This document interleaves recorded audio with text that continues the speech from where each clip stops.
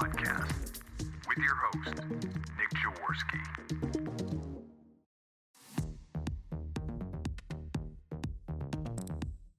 We bring you the business of recovery because those struggling with addiction need you to be here tomorrow as well as today.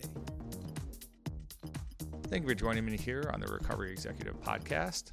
I'm your host, Nick Jaworski, owner of Circle Social Inc., a strategic consulting as well as marketing agency for addiction treatment behavioral health. Today we are speaking with Zina Navarro-Rodriguez. She has her own consulting firm, Z&D Consulting, and then she also was recently appointed to the board of NATAP. She specializes in diversity, equity, and inclusion. So before we speak with her, I want to hear from our sponsors, the Global Exchange. The Global Exchange Conference 2022 is a 4-day event of continuing educational presentations, workshops, and experiences from November 1st through the 4th. Located at Walt Disney World Resort in Orlando, Florida, this event, for the first time ever, brings together professionals and organizations from the mental health, addiction, and wellness fields.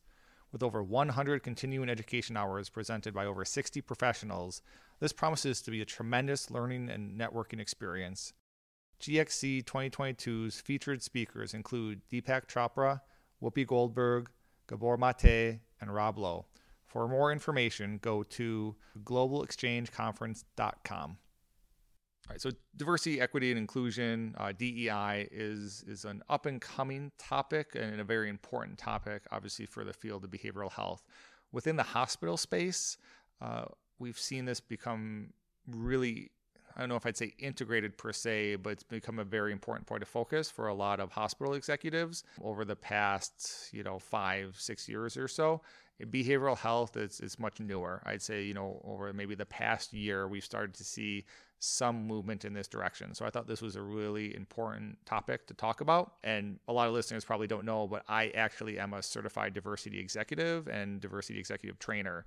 So for about 2 years, way before I started Circle Social, I went into Fortune 500 companies, I went into the military, universities across the country, and did DEI trainings on teaching people how to become a certified diversity executive, a certified diversity consultant, or just helping them and their organizations implement systems and processes and move forward with a variety of DEI initiatives. So this is my world, or it was my world for a number of years. And so I'm really, really excited to be talking about it on the show. It's something I've also really made integral to Circle Social as I've built it. We bring in a lot of team members from a variety of backgrounds. Our first hire was a deaf woman. We have people from obviously a lot of different ethnicities. I've hired, we had a leader that was from Pakistan or was born in Pakistan. He'd lived in the U.S. for quite a while. Before we hired him, we have autistic individuals in the company. We have people that come from different sexual orientation or religious backgrounds. And something that we'll touch on a little bit in the conversation, but the core point that you really want to get out of this conversation is that DEI is critical actually to the success of your organization when done well. A lot of DEI initiatives tend to start off as feel-good initiatives. They can be a little bit fluffy, and for that reason, they get lost. But the reason that I hire people from a variety of backgrounds is because I'm intentional. I want someone with a certain level of lived experience that's going to inform either the way that we lead the team or the way that we communicate with certain demographics for clients. That's very important. Or they have a particular skill set that I think is valuable to us. But the thing that I'm always doing is I'm never hiring someone because of a demographic. I'm hiring the best person for the job. I'm looking at experience. I'm looking at skills. Is this the best person? And then also, do they have the experience related to what we need to fulfill their role? Or do they also have maybe different experience? Because what you find within DEI is that as you bring in people from different backgrounds, you have more friction in the organization, right? Because people see things in a different way. They have a different understanding or a different worldview. And again, different lived experiences. And so that lived experience is what you want, but you'll find that it actually takes you a little bit longer to make decisions. But Harvard's done some really good studies around this, and the Harvard studies have found that when you have more friction, you actually slow the decision-making process down. You think through potential outcomes and potential obstacles much better. And so even though it seems like there's more friction and it's a little bit slower, you actually get a better result. So that's one really huge advantage of bringing people in from different backgrounds. The only caveat I would add there is the number one thing you're always doing from a hiring standpoint is hiring for aligned mission and values. You don't want to bring in people to your organization that have a different value set or have a different mission in place. So as long as they're aligned in mission and values, then you're looking at that diversity of experience aspect of it and saying, hey, can this person bring something to the team that we don't currently have? And I do the same thing with promotion decisions. When I promote someone into a leadership role, I do about 50% of hiring from within the organization and 15% without, very intentionally, so that I'm getting people that have organizational experience and all the value that comes with that, as well as people that have an outside lens that are going to help us to not continue to doing things one way just because that's the way that we've always done them. So that helps my ROI as an organization. I can very confidently say that we've grown in large part because of the wide breadth of experience and backgrounds that I have on the team here at Circle Social. So Zina is going to help us really understand this from a much deeper level. We'll start off with a 30,000-foot view and then start digging into some of the nitty-gritty of different initiatives that DEI can bring to the table, or how to start a DEI initiative and what's important to be thinking about as you're trying to understand not just some kind of surface level actions to take, but how do we integrate it into the core of the organization so that it is central to our mission and helping us achieve that mission and achieve the ROI that we're looking for within the organization. So with that, let's jump in. Hey, Zina, really appreciate you coming on and taking a minute to talk to us about diversity, equity, and inclusion today. Can you just tell us a little bit about yourself and your organization? Sure. Thank you so much, Nick, for having me. And thank you for letting me talk about this very timely topic. I'm, Zina Rodriguez. I am a social worker. I'm also a certified addiction professional and a certified diversity executive.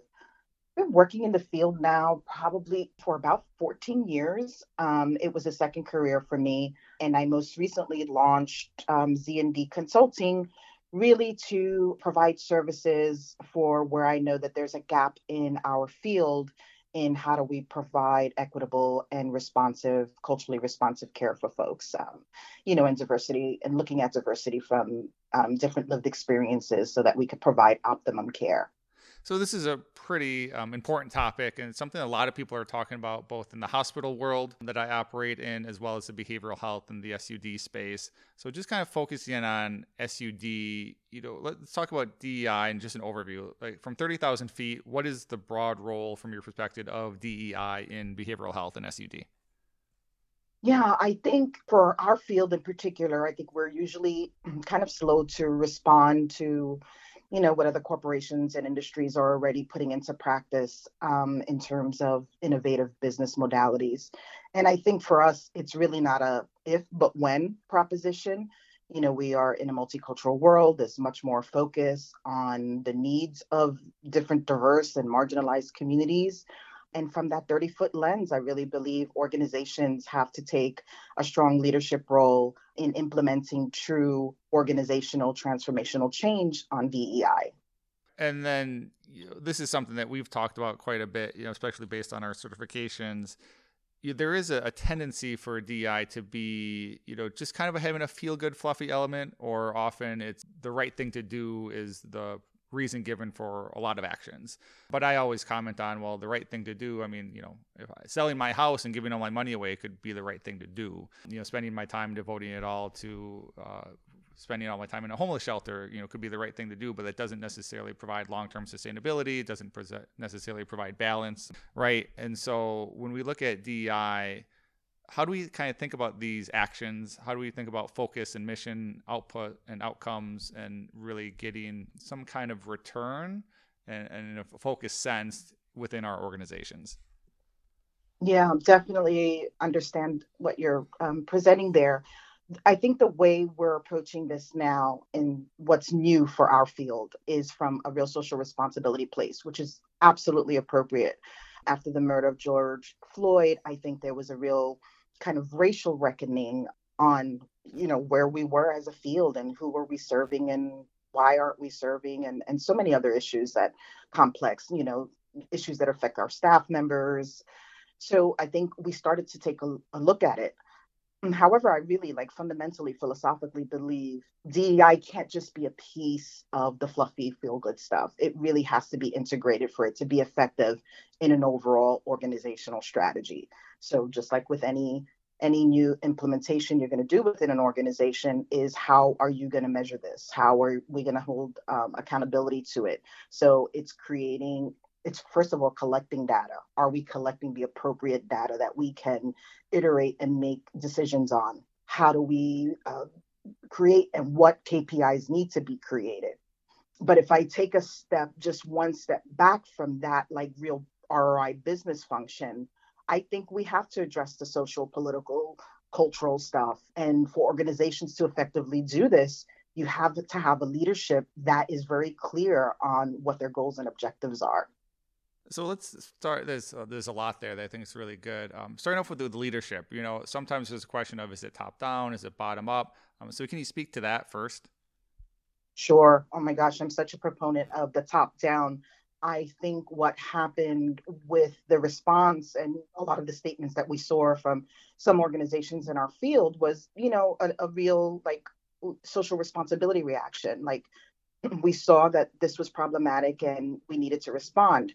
I think internally, what I have in conversations I've been having with organizations, there was kind of more of a bottom approach, usually from clinicians and staff members within organizations that kind of said we need to do something. So DEI committees started to be formed, and some organizations had, put some practices in place. Some are far advanced and leadership is involved, but I don't think that's kind of a general practice. And so I'm a real proponent of it takes the leadership to really have an investment and a buy-in into what DEI needs to be for the organization so that it could be effectively rolled out and integrated throughout the organization. Yeah, I agree. You absolutely need it coming from top down. Obviously, if it's coming bottom up as well, it's beneficial. I think the challenge, and this kind of leads into that whole discussion of output versus outcomes, is sometimes like we have some leaders in this field already. Like Ashley Addiction Treatment has been doing some really strong initiatives, and they're building DEI statements, and NATAP has been pushing a lot around DEI. So we're seeing a lot of good movement in the space. But that first step is often, crafting like a DEI statement, right? Here's their philosophy of an organization. And then people kind of get stuck. They're not quite sure where to go next. On the flip side, maybe you have leaders that say, okay, this seems important. It looks like it's important to the team. So as you said, they set up a committee. Maybe they delegate someone to kind of oversee it. Maybe they hire a diversity coordinator. But then because there's not, a really clear ROI for the leadership team, it doesn't become a priority. And if it's not a priority, then leadership's not going to have an intense focus on it. So like when I used to go and do consulting and training, you'd see all these outcomes. We've got X amount of ERGs, we've got X amount of headcount for women or people of color, or we've had X number of multicultural parties. Well, those aren't critical to the survival and the health of the organization. So what does the leadership team need to look at in terms of the outcomes and the KPIs that you're talking about that is going to make it one of like the top 3 components of the overall business growth strategy? Yeah, I think first of all, with this particular initiative, this is such an interpersonal topic, and there's a spectrum on where people believe there's a need for it and not. So that has to be addressed first. That interpersonal piece is not just ROI, and it's once you get clear on the interpersonal piece as leadership, then you can really identify what are the effective ROIs. Because if you think about, let's just take diversity hiring as that's your output performance and what you want to measure. Well, what do you have in place to create belonging and making sure that you have retention and professional development avenues? So it goes more beyond just having, let's say, that KPI that says we're going to increase, our marginalized representation by 20% next year. Okay, so you've done that. What happens when those employees show up and they're part of your organization? How do you create an organization that really has a cultural, diverse, and, I don't want to, we're talking about disabilities here, we're talking about neurodivergence, all of the things that fall under the umbrella of diversity. How are we going to meet the needs of that organization, of those employees as they come into our organization? And the same thing with clients. Okay, and then once that's set up, what kind of objectives or what KPIs do you think the executive team or the organization as a whole should be looking at to kind of measure the success of those efforts? I think that's going to be very individualized per organization. I think it's going to depend upon their demographic regional area, the clients that they serve, that they looking to serve. It's going to depend on payers, nonprofits, may have some grantees that may require specific needs. And this is where there's no cookie cutter approach. And when I'm talking to organizations who want like very concrete ROI specific to just one objective, they've got to get clear on how they're going to meet the needs for that objective. So it's really kind of drilling it down a little bit further than just having this laundry list of objectives, if that makes sense. Yeah, I 100% agree with the no cookie cutter, right? I think that's a mistake that a lot of people make with DEI in particular, where they say, well, we want diversity for diversity's sake. So, the example I always give is, let's say that we're an insurance agency, or you could be an addiction treatment provider in a city that has a heavy Hispanic population. While in that city, it doesn't make sense for us to hire a Chinese speakers to increase our, diversity of people from an Asian background in that community, because that's not going to help us reach the community that we're serving. It would make a ton of sense to make very intentional efforts to recruit and retrain Spanish speakers, right? Because they're going to understand the culture. And so I think that is what's really critical for people, is we're not just doing diversity for diversity's sake. Understand what our goals are, understand what we're trying to accomplish, and then make intentional choices about how we're trying to diversify the team. And a really good example, that we often use as the trainings was American Express, right? American Express was growing as a company, but all they did was send their advertisements to men, and the entire executive team was men, et cetera. Well, women had entered the workforce a couple decades ago, and no one was reaching them. And it wasn't until they had women come up into the executive ranks that they started, realizing and understanding how to message and market to women. And then suddenly they had a massive increase in sales. And so, that would be a great example of smart intentionality, saying, hey, let's make sure that we're bringing in people from different backgrounds, different demographics that make sense for us to grow the organization successfully. And I think SUD needs to think in that same way. Are there any providers that you've started to work with, or have you seen anyone kind of start to take some of those steps yet? I have. I think, I keep referencing how we're really young with DEI in this field. And, that's okay. I mean, and organizations are starting to do it. I think after 2020, that became a real initiative for many of them. And totally, those two examples you gave were perfect and right on point, because it's understanding your consumer base. It's also then understanding where the gaps and needs are of your leadership. Because if you don't have lived experiences at the table, you just don't know. And that's not a shaming statement or like we're not doing good enough. But it's really recognizing sometimes you need different lenses to create innovation. And that's, those two examples you gave were perfect with that. Yeah, 100%. I mean, as I build Circle Social, I'm very intentional about the DEI that we build into the company. And the reason for that is because there is benefits from those different lenses, right? But we're intentional about those perspectives that we bring in. So when I'm looking to hire for a role or maybe create a new leadership role, I take 50% of the team from within the company and 50% of the team from outside the company, because there's a huge advantage to the people that understand how we work, what we do, but there's also a huge advantage of bringing someone else in that is going to give us another lens and not do things the way we've always done them. And so it's the same thing when we're building leadership teams within a behavioral health facility. How do we bring people in that have lived experience? And then how do we have people that also have an outside experience? And that can just be like recovery, right? You don't want everyone in recovery in your organization. You also don't want nobody in recovery in your organization, right? You want to have these dynamics that allow you to look at things in a multitude of perspectives, because that's going to allow you to make the most effective decisions moving forward.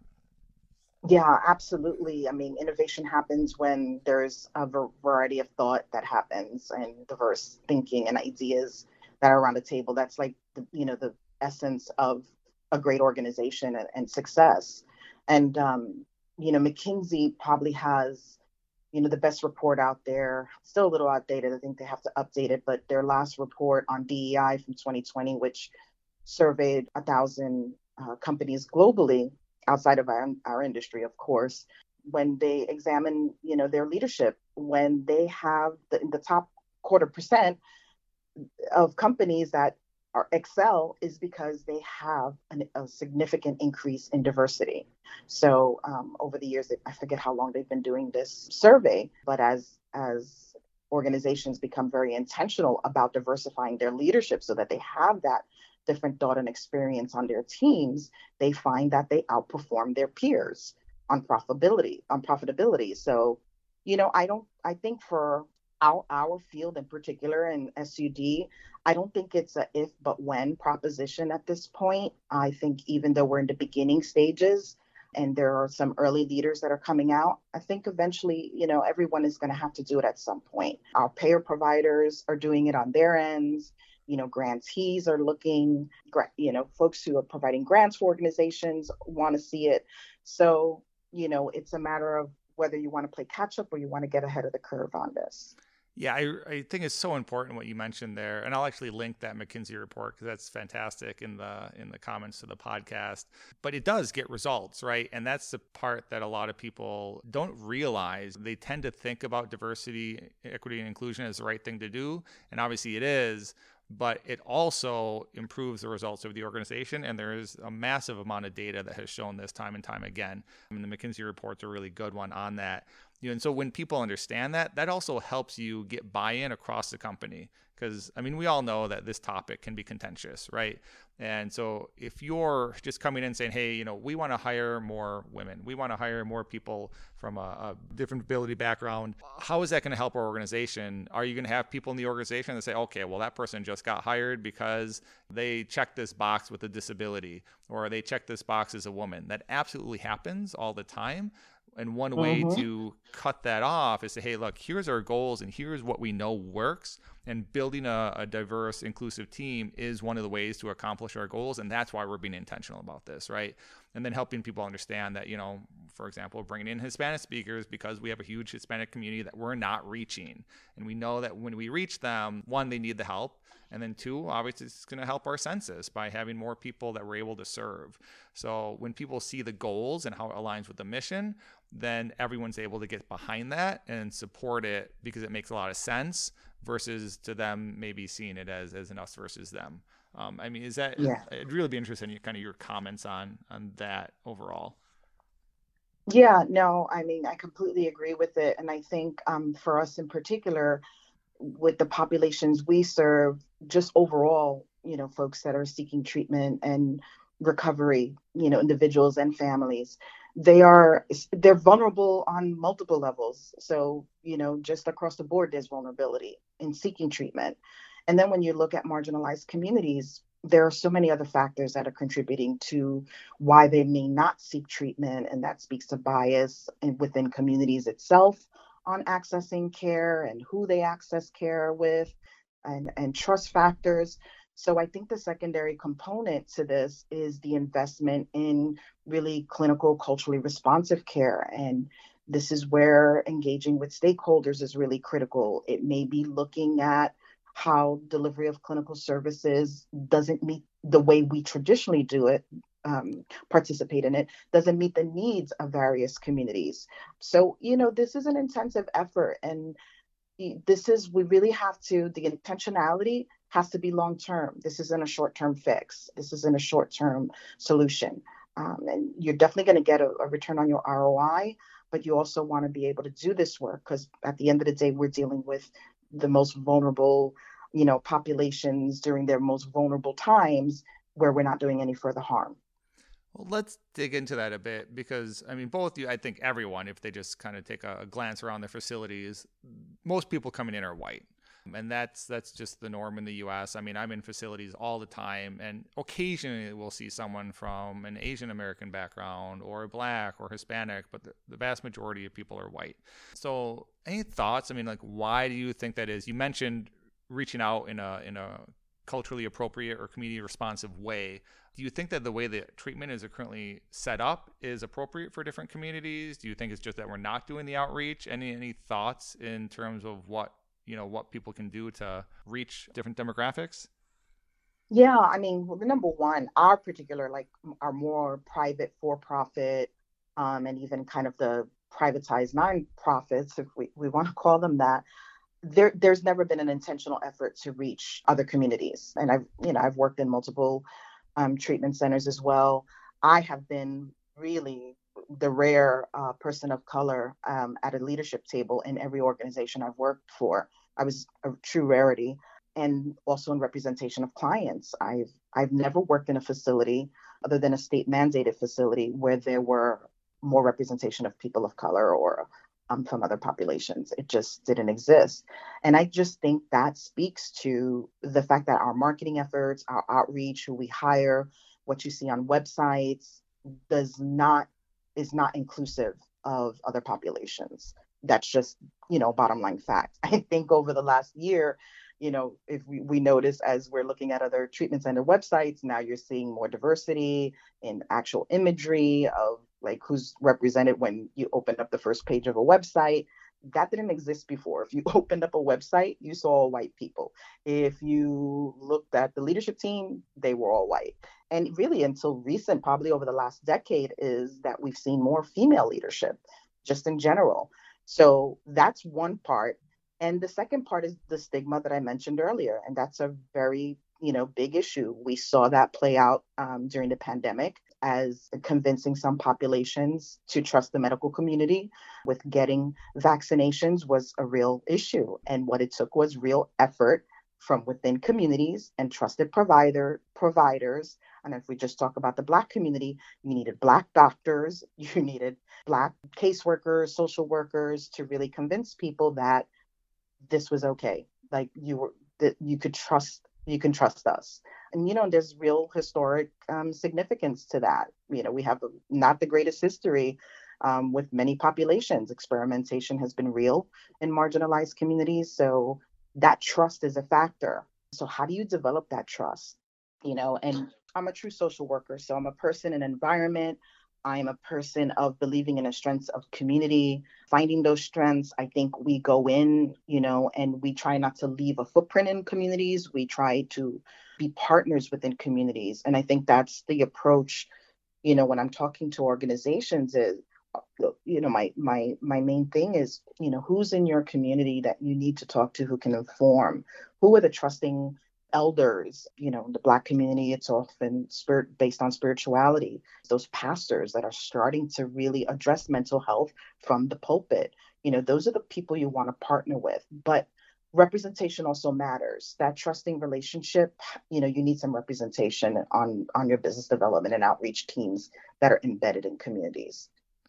So I think that's exactly right. And so if I'm hearing you correctly, there's an outreach component where you have to dedicate, time and money to understanding what the needs of that community are. So we're not having a one size fits all approach. Maybe there's something in the way that we perform treatment that is not necessarily connecting to a particular community. So get out there, talk to them, understand their needs, rather than us trying to make them conform to us. We're trying to tailor it to them. And then that second component is where the intentionality in recruitment comes in. Because as you're talking about, if you're just sending a bunch of white people into different communities, there's going to be that disconnect. There's going to be that lack of lived experience. There's going to be a lack of cultural knowledge around communication styles. And so make sure you do the recruitment, then go out into the communities, and then from there, see what the potential next steps are. Is that about right? Yes, absolutely. I think, there needs to be a trust factor for communities. So to have that trust factor is really representatives within the communities themselves that you could build trust with.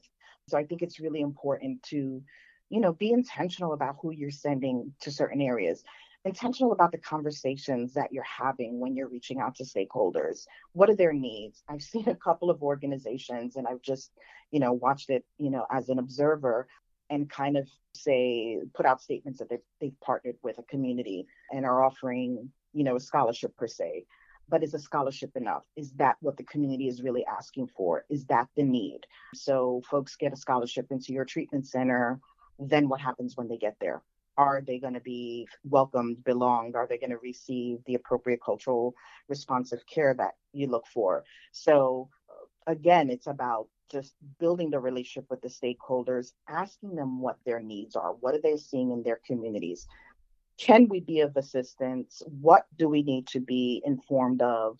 And, it's almost like asking their permission. There's so many strengths within communities. I think about the Native community, community. And you think about at NATAP, we just honored an organization, White Bison, who has developed a very specific modality that actually is effective for all populations, but because it's based on the founding principles of Native culture, and the 12 integrated with 12 steps, that it really works for their particular community.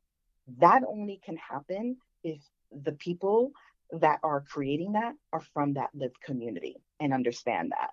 And so that's like a perfect example of how important it is to expand who you have at your table creating programming, making decisions, and that they really understand the needs of the community or a part of that community. Well, I think it's such a great comment. I think on two levels. So one, you mentioned the scholarship thing scholarships are amazing, right? But you're right. It's not the be all end all. It's not necessarily what the community might need. I think I'll have people, because I lived in China for a while and I speak Mandarin. And so people will sometimes ask me like, hey, we want to go into China. It's this potentially huge market. Can we start building treatment programs there? My answer is no, don't waste your time, because the Chinese are not going to go to a Western style treatment program. Like, it's just not how the Chinese operate. They think about medicine, they think about health very differently. The family structure and support is much, much different. So a Western model of addiction treatment would make absolutely no sense in China. You'd really have to understand. And I mean, you had that experience, right? You were in Thailand, did you have a lot of Thais, or did you have a lot of foreigners coming into that facility? Yeah, no, in that particular facility, we were really focused on medical tourism. So most of our clients, probably 99%, came from abroad. And it was a broad spectrum of countries represented, largely from Australia and the UK, and then a broad diversity of clinicians. But one of the particular programs we had was focused on Middle East clients and, really Middle Eastern clients from high net worth families that they were already kind of used to getting medical treatment abroad and receiving those type of services. However, when it came to delivery of care and designing that program, we had an entire team that was representative from that region. And again, there's, and I haven't said this yet, but there's no monolith in a lot of cultural communities, right? So if you think about the Middle East, one size fits all is not going to be it. So we had representative clinicians from a variety of countries in the MENA region that could inform care and appropriate care. And even from an operational standpoint, what needs did we have from an environment of care? Did we have to, what type of prayer room did we have to set up? What should it look like? What did it need to have inside of it? The gender separation issue was very significant for that population. How did you do that? How did we treat LGBTQ identified clients who often in the beginning would not discuss that, but create a safe environment where they could do it within the clinical setting that we provided? But none of that treatment could be delivered in a very appropriate, cultural responsive way if we didn't have those clinicians who understood that culture intimately. Yeah, that's exactly right. And yeah, I think it's such a critical piece of the DEI puzzle is people understanding that. Like, DEI doesn't just mean kind of being open to all. It means being intentional about the way that you support people coming from different backgrounds. I deal with this a lot with the faith-based programs that we work with. Like, we have a big psych hospital that we work with in Phoenix. And, when we first started working with them, they're like, well, we're faith-based, but we're open to everybody. And I said, how is that beneficial? I said, one, all of your counselors are Christian. They're coming from a Christian background. That's what you're good at. And have you ever served anyone from other religious backgrounds? How many Buddhists, how many Muslims, how many Jews have you had in the program? And their answer was like one over the past 10 years. I said, yeah. So why don't you help the people in the way that you can serve them best? And, that then goes to your marketing messaging, is making sure that you're putting the right message out there so the right people find you that'll benefit from it. Just like Native Americans are going to benefit from White Bison, Medicine Wheel, Wellbriety programming. And people from different backgrounds or different faiths are also going to benefit from that tailored programming. Just like in, your program in Thailand, where you had people set up from the Middle East with a real understanding of Islam and all the rules around it. That that's required, I think, for good treatment. And so, yes, we want to open our doors for people, but we also want to be intentional about who we serve and how we serve them best, and then creating tailored experiences and programs, I think, is super important. Absolutely. And then, like with that example of the Middle East programming, and this was something I learned when I was out there was a large amount of Coptic Christians from that community. So we would be blending, the two spiritualities together in the same programming. So it was, how do you effectively do that? And you can only do it well when people understand the nuances involved. And when, we pretend to understand it and know it and think that we can be of service to all, is when we make mistakes. And I know there's a huge cost factor, like, if and I have been in an operational role where I was responsible for the budget, I'm thinking that's really expensive. Like, I can't do that for all people. Then understand, again, back to the demographics you're serving, and also have people that maybe you are just contracting with available to you, have that availability, that when you get certain clients that is kind of out of the norm for your treatment center, at least you have some ability to have some, clinical cultural aspects included in that person's treatment process. Yeah, yeah. I mean, it goes back to that ROI conversation, right? Who are you and who do you serve? And one way to help people is from obviously contracting or trying to build out a program. But the other way is just to partner with other treatment providers that specialize in the areas that you don't, right? And that's why we can all work together. I think that's important because it helps you serve the right people, whether it's age or gender or faith backgrounds. Different programming works for different people. And if your program doesn't specialize in it, then you are best serving that patient by recommending them to another program that does. Yeah, absolutely. I mean, we often see that. And I know I went through this with a family member with the LGBTQ plus community. If you have someone that's really kind of struggling around that issue, you want to put them in a facility that has some specialized clinical programming for that. That can address that. So, that's a very good point. Yeah, absolutely. I mean, one of our other providers is a really old program focused on the gay male community up in Minneapolis, and they do a phenomenal job, and actually just referred someone there a couple weeks ago. And because they're so good at what they do, but then on the flip side, I think there's an old SAMHSA study, I think it was like from 2014 or something, but they surveyed all these programs that had LGBTQ programming on their websites, and they highlighted it, and they called them all. And they found that only like 17 of them actually had dedicated programming. Mostly they were just putting it on their website as jargon. And right. That is, obviously the exactly wrong way to approach DEI or patient acquisition Absolutely. in general. Yeah. And, I think we're going to see it more and more, unfortunately, because folks know how, Google algorithms work and what's a good keyword to get rankings on. And I think we're going to see, some of that, unfortunately, practices going on where people are going to say they do certain things, but they don't because they could get ranked for it. But this is where, the education piece of working with clients, and those are in outreach. I started my career in this field in outreach. And, my responsibility to clients and folks that called our number, and if I was convincing them that our treatment facility was appropriate for them, was really to learn about the client first and make sure that our treatment center was appropriate for them. So those outreach folks that we hire are really critical to this overall process. And to your point, and then if we're not the appropriate provider, having the partnerships with folks that are. Yes, absolutely. So you actually just joined the board of NATAP. Can you talk a little bit about that and what your objectives are now that you've come onto that board? Yeah, I did. Wow, what a major, full circle moment for me. NATAP was my very first conference, my third week on the job as an outreach person in a brand new field. And I really was in awe of having come from a corporate background, being in this, their first conference, and seeing all these leaders and owners of treatment facilities that were driven by their passion and purpose from their own recovery.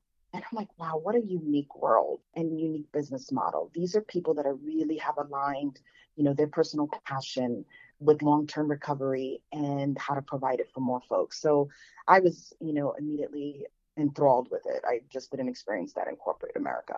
And then over the years, as I developed my own teeth within the industry and worked in the field long enough, I started to recognize the gaps in our industry and the gaps in leadership, the gaps, as we talked about, in the diversity of leadership.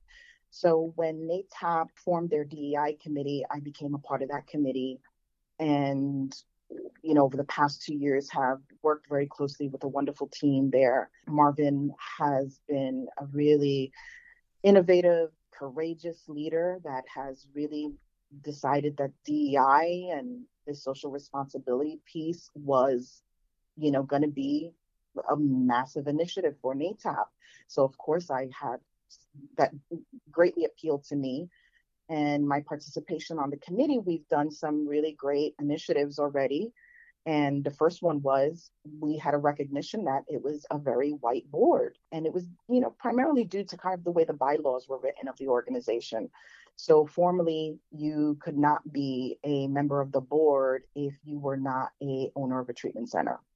So that was kind of the first initiative that the DEI committee put forward. We said, look, if you really want to embrace this, you have to get some diversity on the board. So what needs to happen?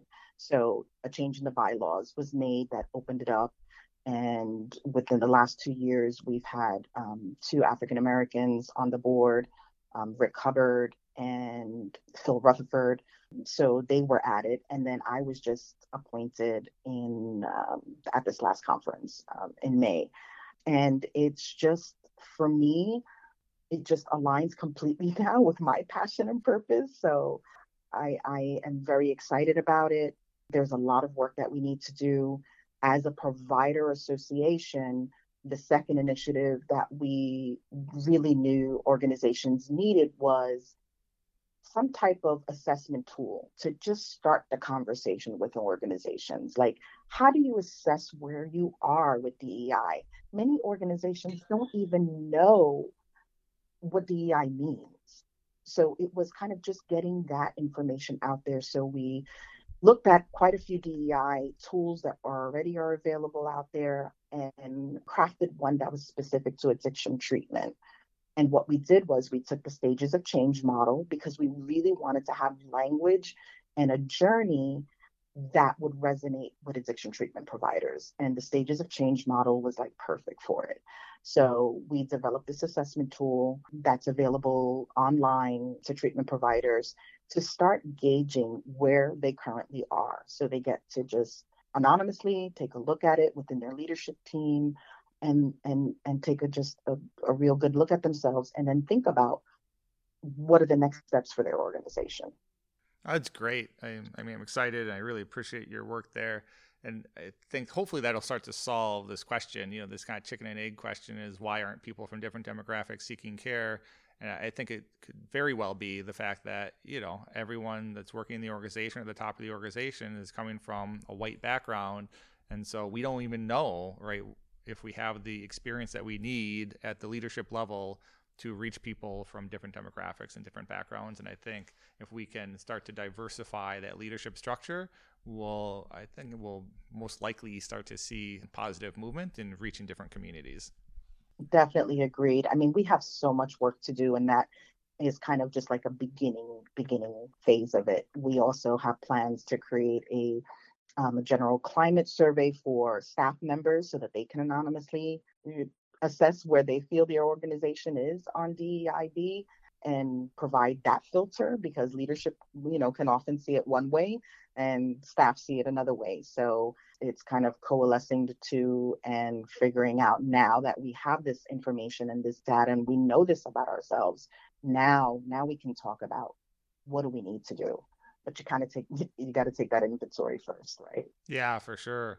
So we know that we kind of need to diversify leadership and different levels of the organization. But then what is the role of straight white men in these initiatives? Oh my gosh, if Marvin Ventrell is the perfect example. You need courageous leaders to say, I'm in a unique position of power and privilege to make change and impact change. And truly, if Marvin had not been such a strong advocate for the DEI initiatives that NATAP is currently doing, they would not happen if he didn't say to me, Zina, looking at your resume, looking at your background, why don't you apply for a board seat? I wasn't thinking about it. I was sitting on the DEI committee. I honestly didn't even think of it. And he said, you are most useful, as we need you, and we need your lived experience. We need your experience as, a woman of color who's been a leader in the field to inform how we keep moving forward. So it takes that kind of effort from white males who hold the majority of that privilege, especially in our industry. We are still a very male, white dominated field. And again, I say that just in full, that's just who we are. It's not to make folks feel guilty. It's just to recognize that and say, we need to do better. How can we do better so that we can have diverse voices, so that we can impact more communities? We believe in recovery, our field. NATAP was organized around primarily main founders, male owners who wanted people to have the same recovery that they had. So me as a woman of color, I want that for my community. I want that for so many of my own family members, for so many reasons, who have never accepted treatment or even thought about going into treatment. So what I'm hearing from you, and what I always found important in the field, is really helping people understand that straight white men are an integral part of DEI processes and initiatives. I think a mistake that's often made, even by DEI consultants, is DEI comes across as something for everybody except the straight white male. And so when they feel outside of the DEI initiatives, well, then they're not taking part. Then they're not taking that initiative to move a process forward, or they're just not going to give it their full attention because they feel like it's not for them or it's not a part of what they do. And I've even seen that in conversations with executives. We've got the chief diversity officer in there. And I saw this at a really, really large Fortune 500 company. We started talking about DEI, and the white executive just kind of leaned back in his chair and then motioned towards the chief diversity officer, who was a Black woman, and said, okay, well, this is her purview, right? And why is that happening? Because he felt like he was not supposed to be part of that process, right? Something had broken down in the communication there that made him feel like this was why he had hired someone else, because he didn't have the expertise. And so it goes back to that idea that's really important, is the lived experience of people coming from different backgrounds is insanely valuable, but also having outside experience and sometimes power that comes with different roles or different backgrounds is also valuable. So it's finding how to meld and get everyone working together. And that's where I think that inclusion piece comes in, is how do we all work together and bring what we have in our strengths to the table to accomplish these goals that are aligned with the organization of our mission, and then are also the right thing to do. My goodness, I so appreciate everything you just say, because I think the danger we get into is, I think there's a fear that happens sometimes. Like if you talk about a leader, like the example you just used, that I don't really have a voice here. There's a person and they want to center, right, from maybe a good place, they want to center that person's voice at the table. But it does take a collaborative effort, and inclusion means all of us. And I think that gets a little lost in the discussion of DEI. The whole point of this exercise of what we want to do is because we know inclusion matters across the board. The white males just hold a positionality that has access to power that is so needed for impactful change to happen. It cannot happen without them. They're such an integral part of creating that impact. And it's also sponsorship and mentoring.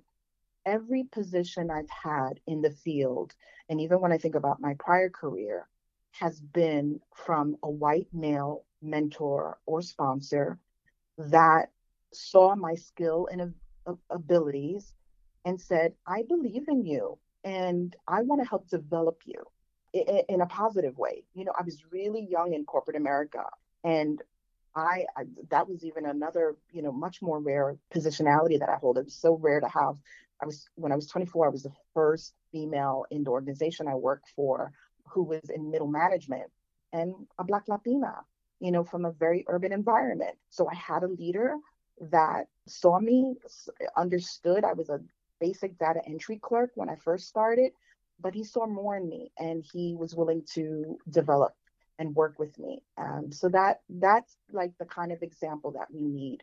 I have worked in numerous treatment facilities where there are diamonds in the rough that folks that are just not paid attention to, but have such great qualities. Usually in the behavioral health tech staff, you see people that have leadership qualities already that just need to be developed. Are we creating those mentorship and sponsorships very intentionally within these organizations to make sure that we have more representation? And so, yeah, I think there's a lot of work to be done there, but I think we have to be, those that hold the power and privilege have to be really intentional about their effort because it creates good change.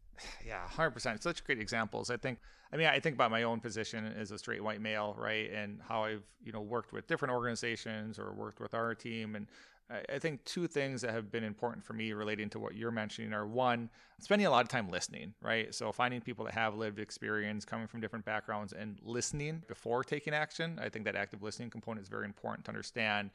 And then also, once you start to realize other people's backgrounds, it's easier for you to see the strengths.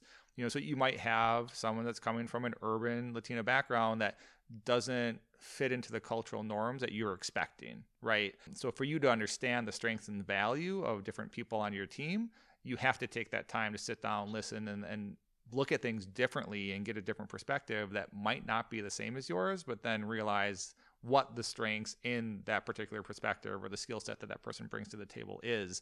I even remember the first hire we ever had at Circle Social as a W-2 employee was a deaf woman, and it was a different way of working, right? We had to bring in some support systems for that. I had to work with them obviously through largely email communication or face-to-face because she could read lips, but it was really valuable for us because she brought a different perspective and she could interact, and she was very excited about the position that she was working in, so it brought a lot of value to the team. But I obviously had to work with her differently than I would have had someone who had regular hearing. So I love the examples you gave there. I appreciate that.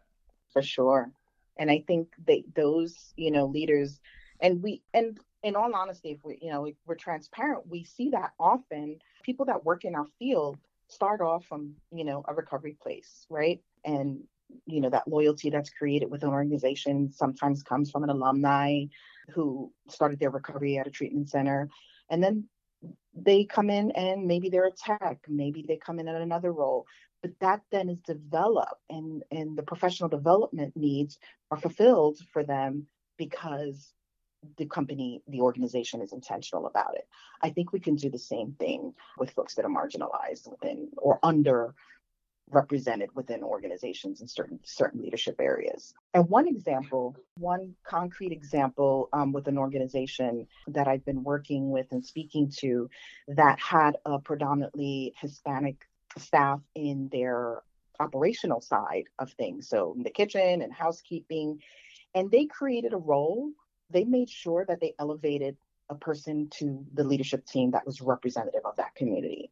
And they changed some of their policies so that communications could go out in both English and Spanish because they knew that was a need for their staff. And I think that's a really important example of how when you have leadership, from diverse backgrounds with organizations that are meeting needs of employees as well as staff, right? Yeah. And I loved when that person shared with me with that. That was kind of like, really unique than the thing that I've seen within an organization. I think that's exactly, a great example of doing DEI right? Because you're understanding what the value is of bringing people in from a specific background that's going to help you serve your team or serve your clients or your patients. Even on the board I'm on for Above and Beyond in Chicago, I made a suggestion 2 years ago now. I said, let's bring in someone that was a patient onto the board. And so just kind of like your example with bringing people in that weren't treatment center owners, I got a little bit of pushback at first. They're like, well, that person doesn't have leadership experience. They don't have finance experience. I'm like, right, but what do we want from that person? What's their role on their board? Their role on their board is to be the voice of our clients, right? To be the voice of the people we're serving and give us perspective from that. And that's what we're looking for. Like, we don't need them to make a comment on the financial statements, and maybe they'll learn that and they will eventually, but that's not why we're pulling someone into the board, right? And that individual has been insanely valuable. I mean, just comes up with suggestions all the time that we would not have thought about because we weren't coming from that background.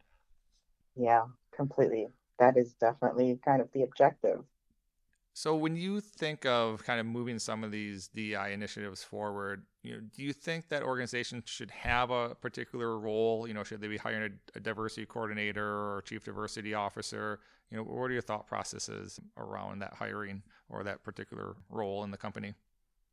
Sure, look, in an ideal environment, if there's the resources available, absolutely someone that's dedicated to that role. I also think that role has to be on an executive level, like with, say in it, because I think if it's not a C-suite level and it's just somebody, I think historically that doesn't always work out when it's someone who doesn't have like real power to make change and get buy-in from other departments. So I think if you do bring in someone, it needs to be on the leadership level. If there's an affordability issue to that, then I mean, there's a bevy of consultants. There are more and more coming up that are really behavioral health specific. I made it a fundamental decision that I wanted to focus on behavioral health care because I understood in addiction treatment, particularly because I've understood the pain points of our organizations. I've been in every part. So I have it's a real differentiator for me in terms of a lot of other diversity consultants. They're more and more because there's a need and people are realizing it. So, again, it's not if, but when, organizations are going to have to do it. You're going to have to get the buy-in at some point. Do you want to be ahead of the curve or behind the curve? So. Yeah. Well, I think you're right. Bringing someone in at a leadership level is probably pretty critical for your first hire if you're going to make a hire in it, or assigning, someone on leadership committee to head up the DEI initiatives, because otherwise, you're right, they're not going to have enough influence within the organization. And I think the other thing that's always important to remember is, again, you have to be intentional in the hiring processes. So just like you talked about with the Latina woman getting the position in the company, like I mentioned, like bringing a patient onto the board, there's very specific reasons that person makes sense. But these roles are not well defined. And a lot of the times people make the mistake of just hiring someone because they have lived experience, saying, hey, okay, you're a Black woman or you're a gay man, you're going to be our chief diversity officer. And I think that kind of tokenism is not helpful for anyone, because then the team doesn't trust it. They're like, oh, well, that person was just hired because they come from a specific background. But it's also a failure from the leadership and the organization level, because they're not putting KPIs in place, they're not putting objectives in place, it's not aligned with the mission. And because this is newer, I think it's important to hire people like you, or send people through, training programs like the diversity executive certification. Definitely. So that they can learn these things, and do the job well from the get-go. Yeah. Oh, I'm so glad you mentioned that, because that is always an option. Like, even if, you don't have the affordability to hire a consultant, well, start investing in training your own staff. And, you also have to think about not overtaxing staff that have wearing multiple hats, but we know smaller organizations, that's usually the way, operations rock and roll. But when you when you have the resources, definitely, make that investment. This is not, and here's what I definitely not a proponent of: the one and done workshops. We're gonna have, I know we talked about this before, of, bias training, the one-off workshops does not get you where you need to be. This has to really be integrated into your overall organizational strategy. My dream is that one day DEI is not even like in our vernacular, and it is just part of the organizational structure. Like, it is just the culture of an organization. This is how we are inclusive. And so what does inclusive mean in every single performance, line item of our company? What does that mean? That's my dream that hopefully one day we'll get to.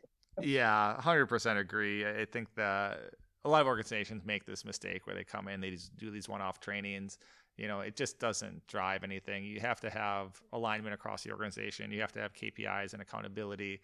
And so it's okay to bring in someone from a consulting level, right, and just kick those things off. That's absolutely 100% helpful.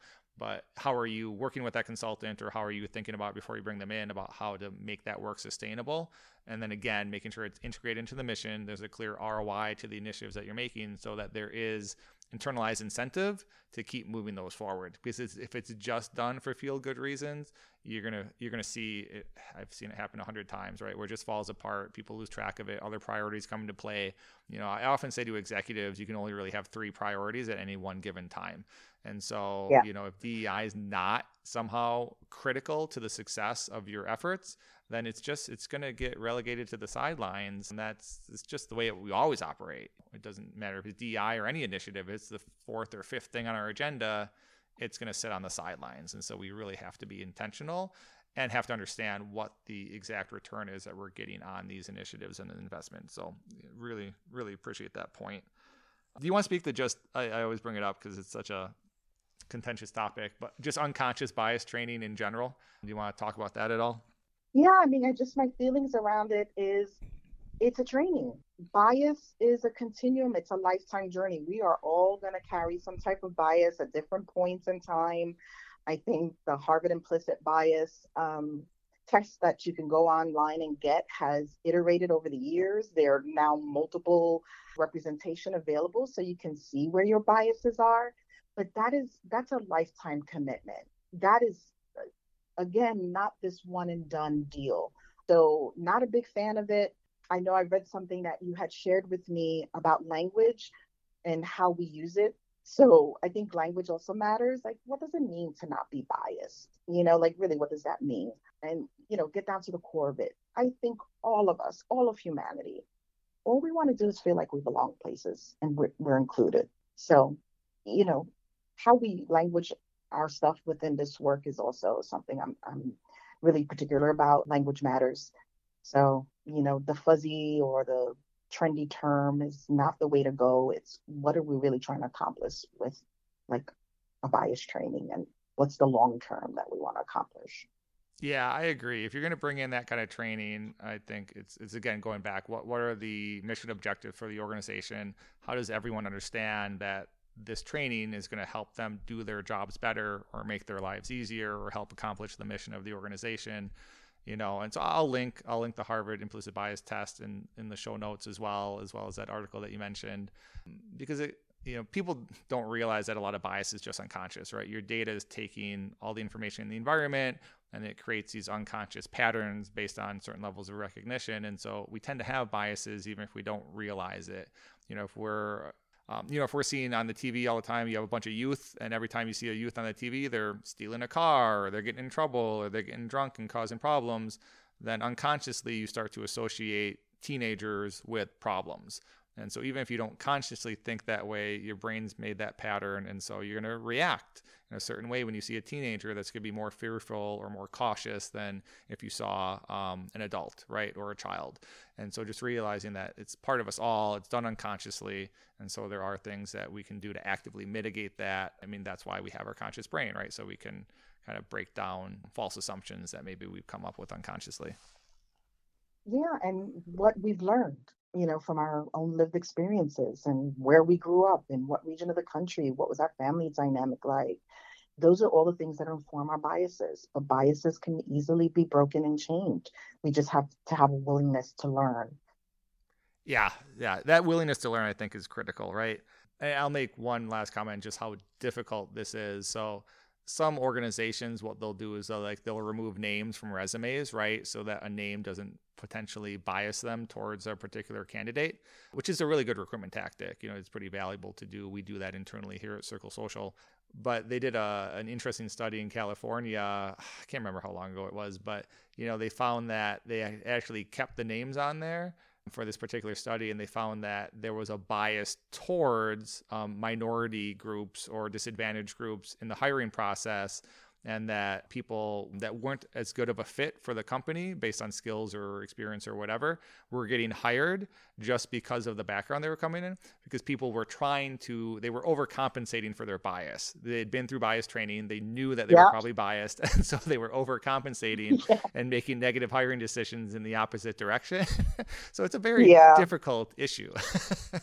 It It is. So you can't, and I think that's overall like our culture right now. We swing from, we overcorrect. We go from one pendulum to the next side of the pendulum, and we're overcorrecting in some areas. So, just being cautious, go slowly. That's the other thing. This doesn't need to be, there's urgency, but there needs to be a strategy, an intention, and take your time with it, especially with this topic. Yeah, 100%. So as we wrap up here, any final thoughts, anything we didn't cover that you want to talk about? I think that's, like if there's any final message, it is really about addressing the urgency. It's really about the interpersonal piece of this. All of this work at the end of the day is, where do you sit in your positionality? Where do you sit in your worldviews and your values? And how does that then inform the organization, your staff, and your clients? So I think a lot of the work, just as much as it's organizational, it's interpersonal. So I suggest to leaders all the time, if you're struggling with this, there's folks that coach individually on DEIB.